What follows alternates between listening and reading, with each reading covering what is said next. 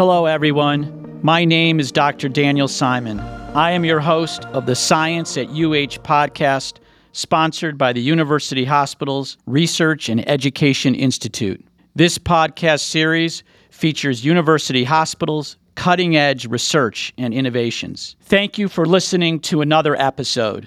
Today, I am happy to be joined by Dr. Fabio Cominelli, Chief of the Division of Gastroenterology and Liver Disease and the Chief Scientific Officer of the Digestive Health Institute at University Hospitals. What a treat it is today to be joined by my dear friend and colleague who is widely considered one of the worldwide experts in inflammatory bowel disease research. In fact, his research group was the first to report that specific blockade of a single pro-inflammatory cytokine, in this case interleukin-1, was effective in reducing tissue disease severity in an animal model of experimentally induced colitis. Dr. Cominelli is one of the highest funded researchers at Case Western Reserve University, with R01 grants, a T32 as the PI, and most importantly, the principal investigator and director of the Cleveland NIH P30 Digestive Disease Research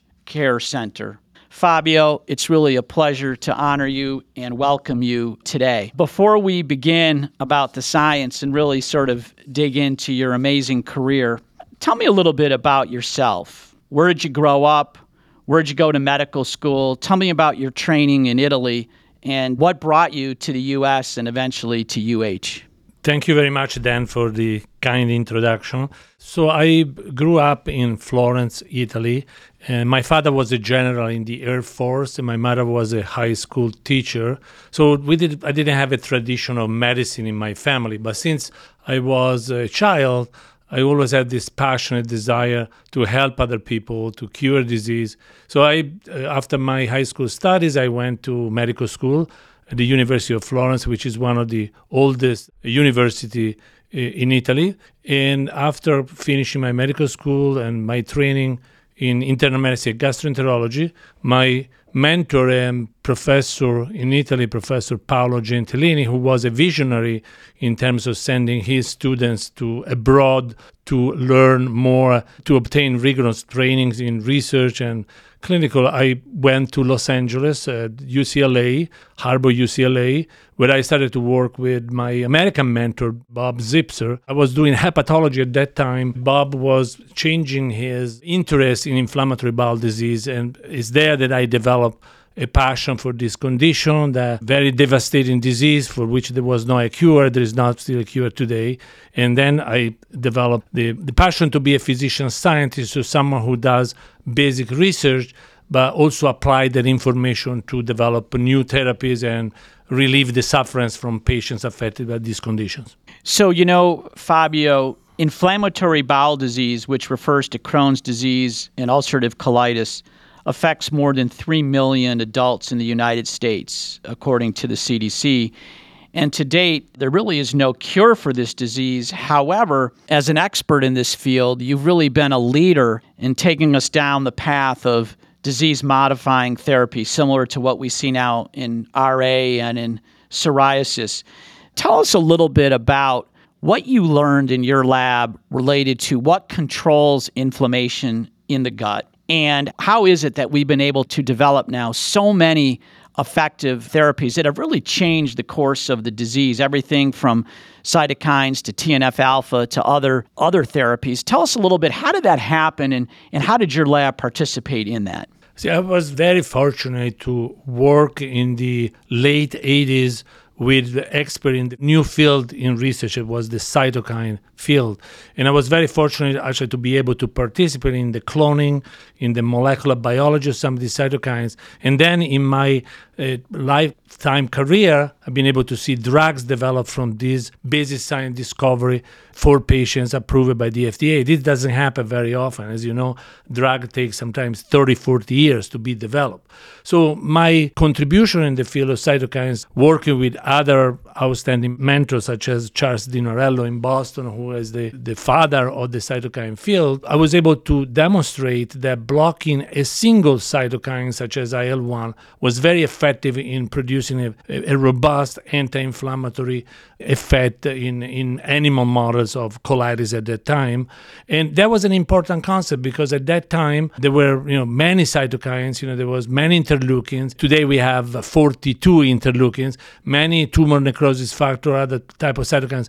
Everybody was thinking that, you block one and another one takes over and another one takes over. So that was a very important concept. Then led to the first anti-TNF drug, and many other drugs are in the field. Basically, we know that these cytokines now are key mediators of the inflammatory process in these patients, not only in inflammatory bowel disease, but like you said, rheumatoid arthritis, asthma, and other conditions. And by blocking these cytokines, we don't cure the disease, but we are able to really make a very significant effect on disease progression, quality of life of this patient, what I call inducing a permanent remission. So a patient can have a normal quality of life and from there have a normal lifespan and normal quality of life. And I had patients at the beginning of this revolution of therapy that were not able to function, they were not able to sit down on a chair, have a normal meal, and then because of this therapy, they were able to have a normal life again. So Fabio, with increased knowledge, obviously you just mentioned that we're now up to 42 cytokines, so you just taught this cardiologist something new. I didn't know they were that many. There are ones that are more specific to the gut. IL-17, IL-23, the list goes on. Are the therapies more specific now to the gut? Are there less immunosuppressive side effects fighting infection elsewhere? Tell us about what's the state-of-the-art therapy today. Yes, so when you block these cytokines, they have really multiple pleiotropic effects. Obviously, there is also a pay that we price in terms of immunosuppression, possibility of side effects, sometimes possibility or worries about, lymphoma and malignancy. So the field now is moving towards blocking cytokines there or pathways that are more specific to the gut, avoiding systemic side effects. Now, we don't have, I would say, cytokines that are specifically to the gut, but for example, there are other treatment blocking influx of lymphocytes into the gut mucosa, the intestine. They are really gut specific, really. But obviously, it's a very interest of mine and other investigators really to find treatments that are more specific to the gut, to the intestine, and with less side effects systemically in the brain, in other organs, and so on. So Fabio, IBD is thought to develop as a result of interactions between the environment, genetics, and importantly now, the microbiome, the gut microbiome. Many studies have shown that gut bacteria and the microbiome is different in patients with IBD compared to that in healthy controls. Tell us a little bit, how has your group studied the gut microbiome to determine what may be useful to treat IBD? Are there specific bacteria that are bad, and can our diet play a role in the management of IBD? Yeah, this is an excellent question. And we know now that patients with IBD, similar to other diseases, experience what we define as dysbiosis. So it changed the composition of the millions of bacteria that are in our intestine with decreased diversity. There is decreased diversity of bacteria, and also the predominance of bacteria that are more pro-inflammatory versus other that are more beneficial. And although I personally don't think that the gut microbiome per se is the cause of the disease, when we are able to modulate the composition and function of the microbiome, we are able to attain very important results in our patient. A little bit similar to what we have seen for immunotherapy of cancer, for example, where the microbiome composition and function seems to be really an important determinant how a patient responds to chemotherapy and other immunotherapy. So in the case of the microbiome, there are different ways in which we can modulate the microbiome. One is diet. We know that changing the composition of the diet, we can change the microbiome. Therefore, there are some studies now showing, for example, the Mediterranean diet or other diet that are rich, for example, in protein, in certain type of protein are beneficial. In our own group at University Hospital, Cleveland Medical Center, we are performing now clinical trials using a diet that is rich in soy protein, so protein of vegetarian origin, and we are having some very important results in this area. And the other way is to administer probiotic, so beneficial bacteria that can correct the dysbiosis. Again, in our group, we have studied both in animal models and patients that we are starting very soon. And the other important area is what we call now postbiotics. So we know that these bacteria produce certain metabolites, enzymes.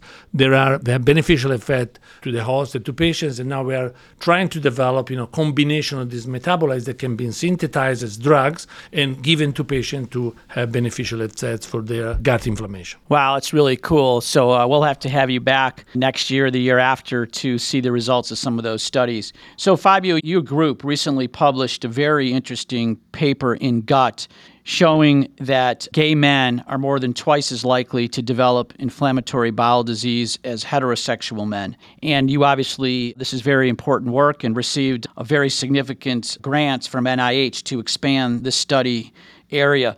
Can you tell us about this research findings and potentially how it can help to prevent or treat IBD in the gay population? Yes, so this is a retrospective study that we conducted using a large database of patients from a large number of hospitals, almost 120 million patients including in this database, where we study, as you said, the prevalence of inflammatory bowel disease in this very important patient population that we know have decreased access traditionally to healthcare.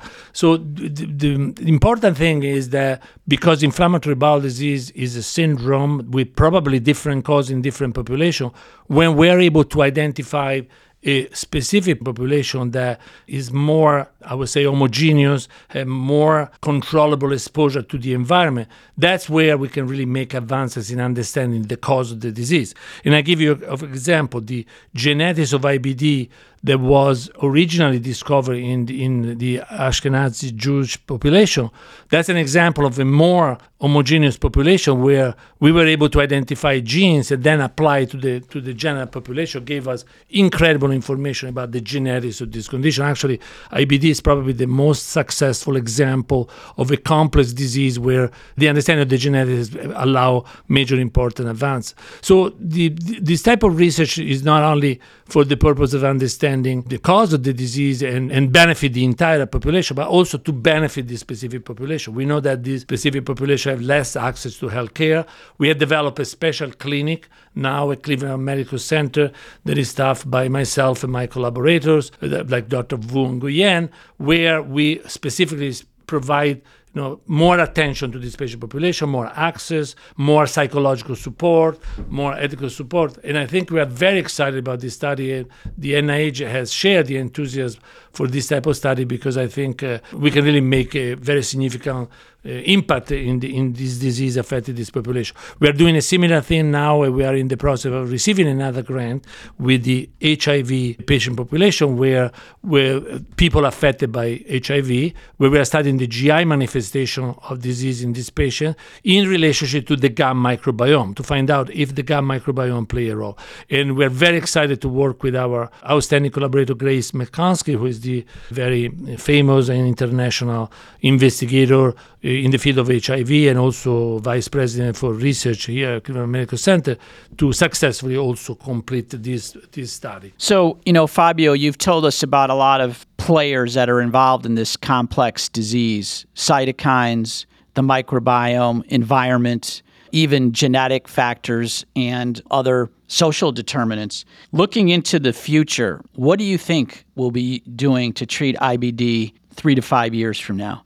Will there be a cure, or will it still be, as you say, management for prolonged remission? I think, probably the latter is the most likely outcome in terms of management or permanent remission. I think a cure of diseases, in my opinion, happen by chance sometimes. I mean, if you look, for example, of the Helicobacter pylori story for ulcer disease, again, I was fortunate in my career. Barry Marshall, who won the Nobel Prize for Helicobacter, was a member of my division when I was at the University of Virginia. And really, that's an example how that discovery happened totally by chance, but incredible discovery that allow us by treating with antibiotic for 2 weeks to eradicate an infection that is causing a disease and in the past was cause of morbidity, recurrence, bleeding, and surgery. So I think the cure for IBD, in my opinion, will occur by chance, by someone very intelligent will make an important discovery, or by